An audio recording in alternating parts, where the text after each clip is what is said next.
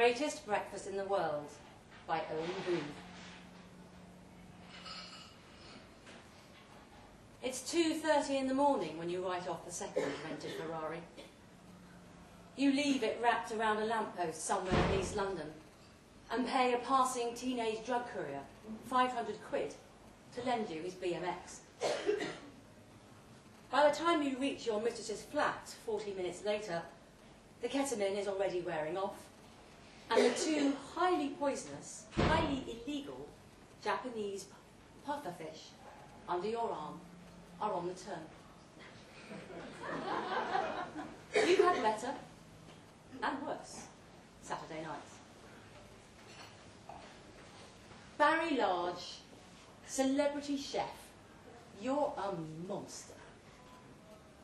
You're 38 years old, with a 50-inch chest and arms like a grizzly bear. Your face is like a side of beef. You can knock out a horse with a single punch. You have 5 restaurants with your name above the door. You're at least £500,000 quid in debt.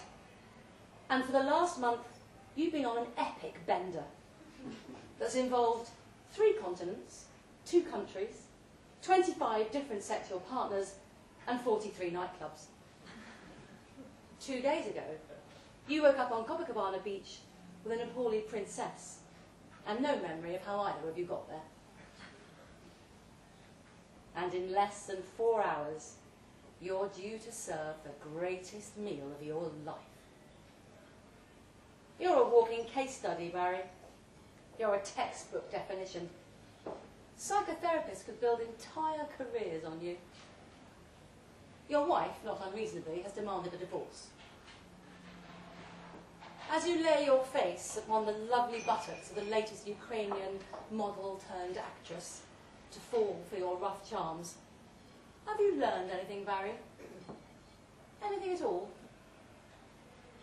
They send a car for you at 4.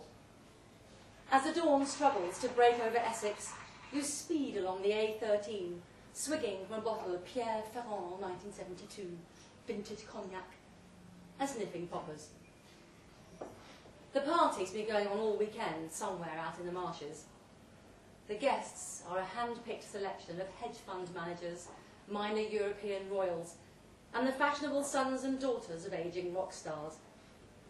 The climax will be the greatest breakfast in the world. Your breakfast. The critics lap you up. They love your coup de théâtre. Your greatest hits include beluga caviar dished up by genuine Russian hitmen, spider crab pate served in the back of a speedboat pursued by Somali pirates, and death by chocolate enjoyed while blindfolded on a window ledge 15 stories up. You once told a journalist you had more respect for a carrot than you had for 99% of the human race. And it was true. You told another journalist that if you ever saw him in one of your restaurants again, you'd kill him. And that was true too. You finish off the bottle of amyl nitrate, and the driver catches your eye in the mirror and says, "You want to wash that stuff?" You give him your biggest smile. You look like the devil, Barry. "If you want to party, I know some people," he says. "The wife and I? Well, she's a big fan of yours. Do you know what I mean?" You know what he means. You take his business card all the same, because it would be rude not to. Because you never know. Your father was a drinker. He used to knock you about, until the day you flattened him. You reached an accommodation after that. The last time you saw him, he tried to steal 20 grand from you. You passed through the last of the villages strung out along the Thames estuary. Beyond here, there's only marshes and abandoned military installations. The landscape is waterlogged. Mudlogged, anyway.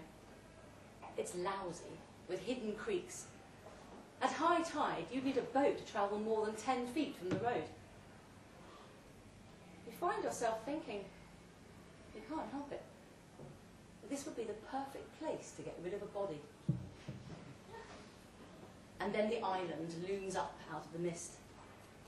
As you drive over the bridge and along the raised causeway, the sun is coming up somewhere out near the North Sea. You wind down the window to smell the sea air. You can hear the thud of the bass in the distance. The manor house has been owned by the Ministry of Defence since 1915, when they bought the whole island for munitions testing. During the Second World War, it was a centre of operations for a series of highly secret germ warfare experiments. The corrugated tin sheds where they kept the prisoners are still standing in the grounds. Officially, the place doesn't exist. Unofficially, it's available to those with the right connections for events like these. Permanent victory celebrations for the winners of life's lottery. You find Steve, the sous chef, in the industrial-sized kitchen. He's been here all night, leading the line, because he's magnificent and loyal. And because he's waiting for the next heart attack to finish you off so he can take over the business. You look terrible, he says. Got any speed, you say. As you chop out a couple of lines in the library, 3 heiresses run screaming naked across the lawn. They're pursued by an overweight, priapic retail billionaire. Past them, beyond the trees at the bottom of the garden, you can see the first of the fleet of balloons being inflated down on the marsh, its envelope climbing into the watery sunlight. Your very first day in a restaurant kitchen, you knew you'd found your home. The pastry chef asked you to hand him a metal ladle that had been heated on the cooking range. They played the same trick on all the new pot washers. You were supposed to burn your hand and drop it. Instead, you calmly held it out to him, looking him straight in the eye. You didn't even blink. That got you a round of applause, a permanent scar, and the attention of the head chef. A year later, you had his job, his flat, and his girlfriend. After that, it was easy. You realised all you had to do was work twice as hard as everyone else, and you could have anything you wanted. And you wanted everything, didn't you? The thing about food... Are you listening, Barry? Can you hear me over the pounding in your ears? The thing about food is that it doesn't let you down. You get out exactly what you put in. That's why you can still remember the first time you cooked lobster, the first time you tasted ortolan, the first time you got a souffle to rise just right. Even if you can't remember why any of it mattered. At 6:15, the guests start gathering for their flight. The supermodels and investment bankers and the gallery owners and the giants of business. As they queue up, and what a novelty that is for them, each is handed a small, exquisitely designed box. Sourcing the paper alone took you 6 months. There are strict instructions that the ribbon securing the box's lid must not be untied until the balloon has left the ground. In the event, you almost miss the takeoff, because you're having sex in a cupboard with one of the waitresses. You're forced to sprint down the lawn holding your trousers up with one hand. I'll give you this. The sight of all those balloons lifting into the early morning sky is breathtaking. Their shadows seem to go on for miles. And those rich folks certainly scrub up, don't they? As the music fades away into the distance, you could almost believe they're the last, most perfect people on earth. A shipping magnate's daughter who has taken too much ecstasy bursts into tears at the impossible loveliness of it all. At 2,000 feet, cocktails are served and the boxes opened. The marmalade is made from incredibly rare Japanese Densuki watermelon, gold leaf, and a 50-year-old scotch created by a distillery so exclusive it only produces 2 bottles a year. The starter for the sourdough toast can trace its ancestry back to a recipe owned by Napoleon's personal boulanger. The shot of espresso comes from beans that have passed through the digestive tracts of a palm civet, a sun bear, and a Komodo dragon. In that order. A single matsutake mushroom, a sliver of wagyu beef so thin you can see through it, and a spoonful of white Alba truffle cream cheese complete the dish. Cost? Approximately £50,000 per head. But not quite the greatest breakfast in the world. Not yet. We still need the coup in this particular coup de théâtre. You brought a loud hailer so they can hear you in the other balloons. As you get up to speak, you notice that the acid you dropped half an hour ago has kicked in. The sky is so blue, you can taste it at the back of your throat. Francois Vatel, you announced to everyone, was the most famous chef in France. This is not the first time you've told this story. It is the first time you've told it while on LSD. He was the maitre d'hotel at the Château de Chantilly during the reign of Louis XIV. And he was tasked with arranging the greatest celebration of food that has ever taken place. Your guests listen respectfully while stuffing their faces. Everyone was supposed to end the dinner by weeping with delight, you continue. Dukes, countesses, the king, and as the courses progressed, all was going well. Here you pause. Until the fish course, you say, which was late. Pause. So Vatel gutted himself with a fish knife in front of the diners. And at that, they look up. From the distant shore, you can still hear the odd snatch of music. It might just be the drugs. I used to think Vatel killed himself because he'd let his guests down, you continue.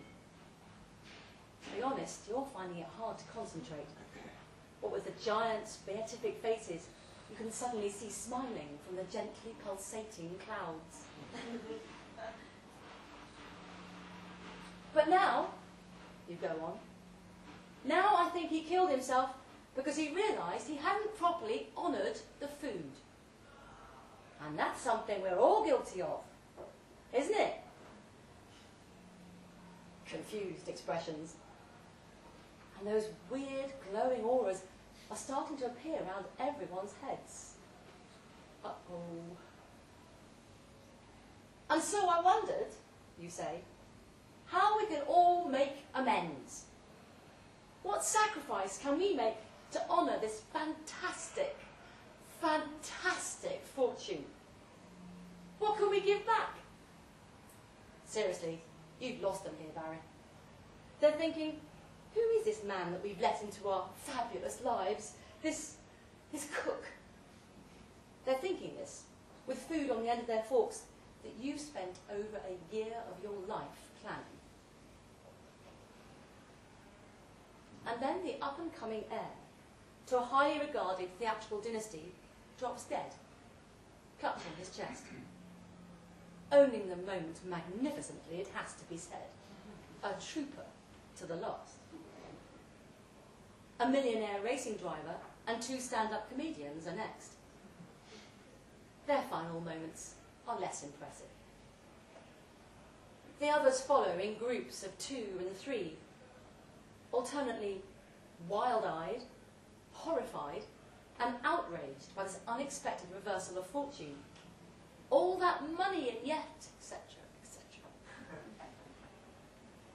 It's the same story in all the balloons. It takes about 5 minutes. There is an amount of screaming and unpleasantness. Poison doesn't guarantee the nicest of deaths. Even the crew. Yes. Unfortunately, them too. That's a shame, isn't it? You've lost our sympathy a bit there, Barry, all things considered. Although you're probably too far gone to care much what with the drugs. And then there's just you and your ghostly fleet, drifting on the wind. You reckon with good weather, you might make the North Pole. Apparently, it's lovely this time of year.